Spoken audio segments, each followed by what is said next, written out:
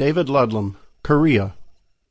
I was released from captivity on April 20th, 1952.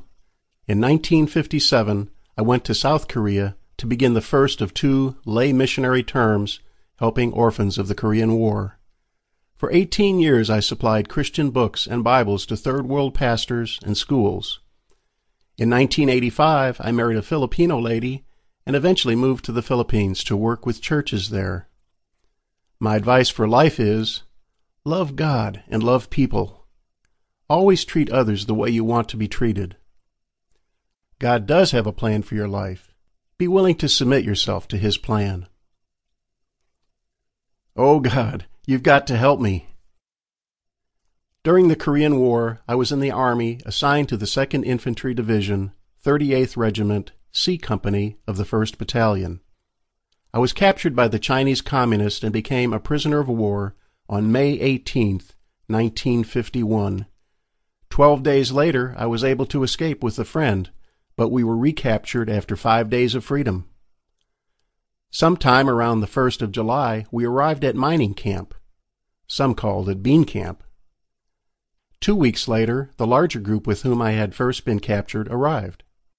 It was not long before men in the group began to die from disease and lack of food. This continued throughout the summer.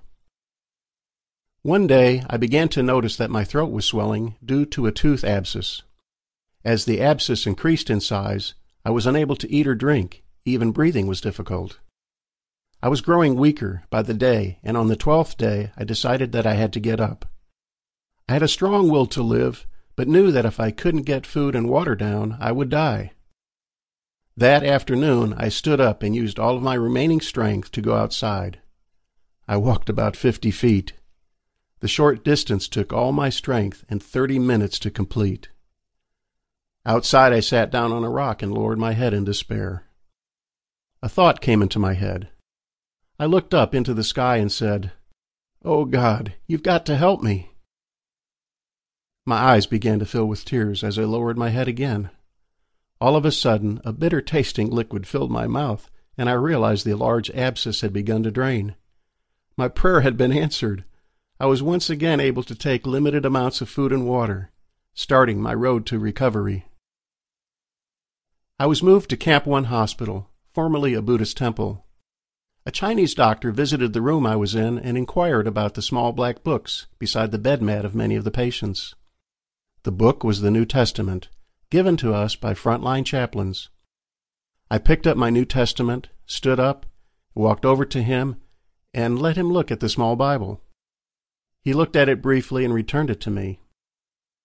Over the weeks that he came to visit, I began to talk to him. I was being treated for beriberi and tuberculosis. After his rounds, I often followed him outside to visit. Over time, my faith began to increase, and in December 1952, while at the POW hospital, I committed my life fully to God. I said, "Oh God, if you will let me return home, I promise that I will serve you for the rest of my life." By Christmas, I was too ill to eat the POW's food.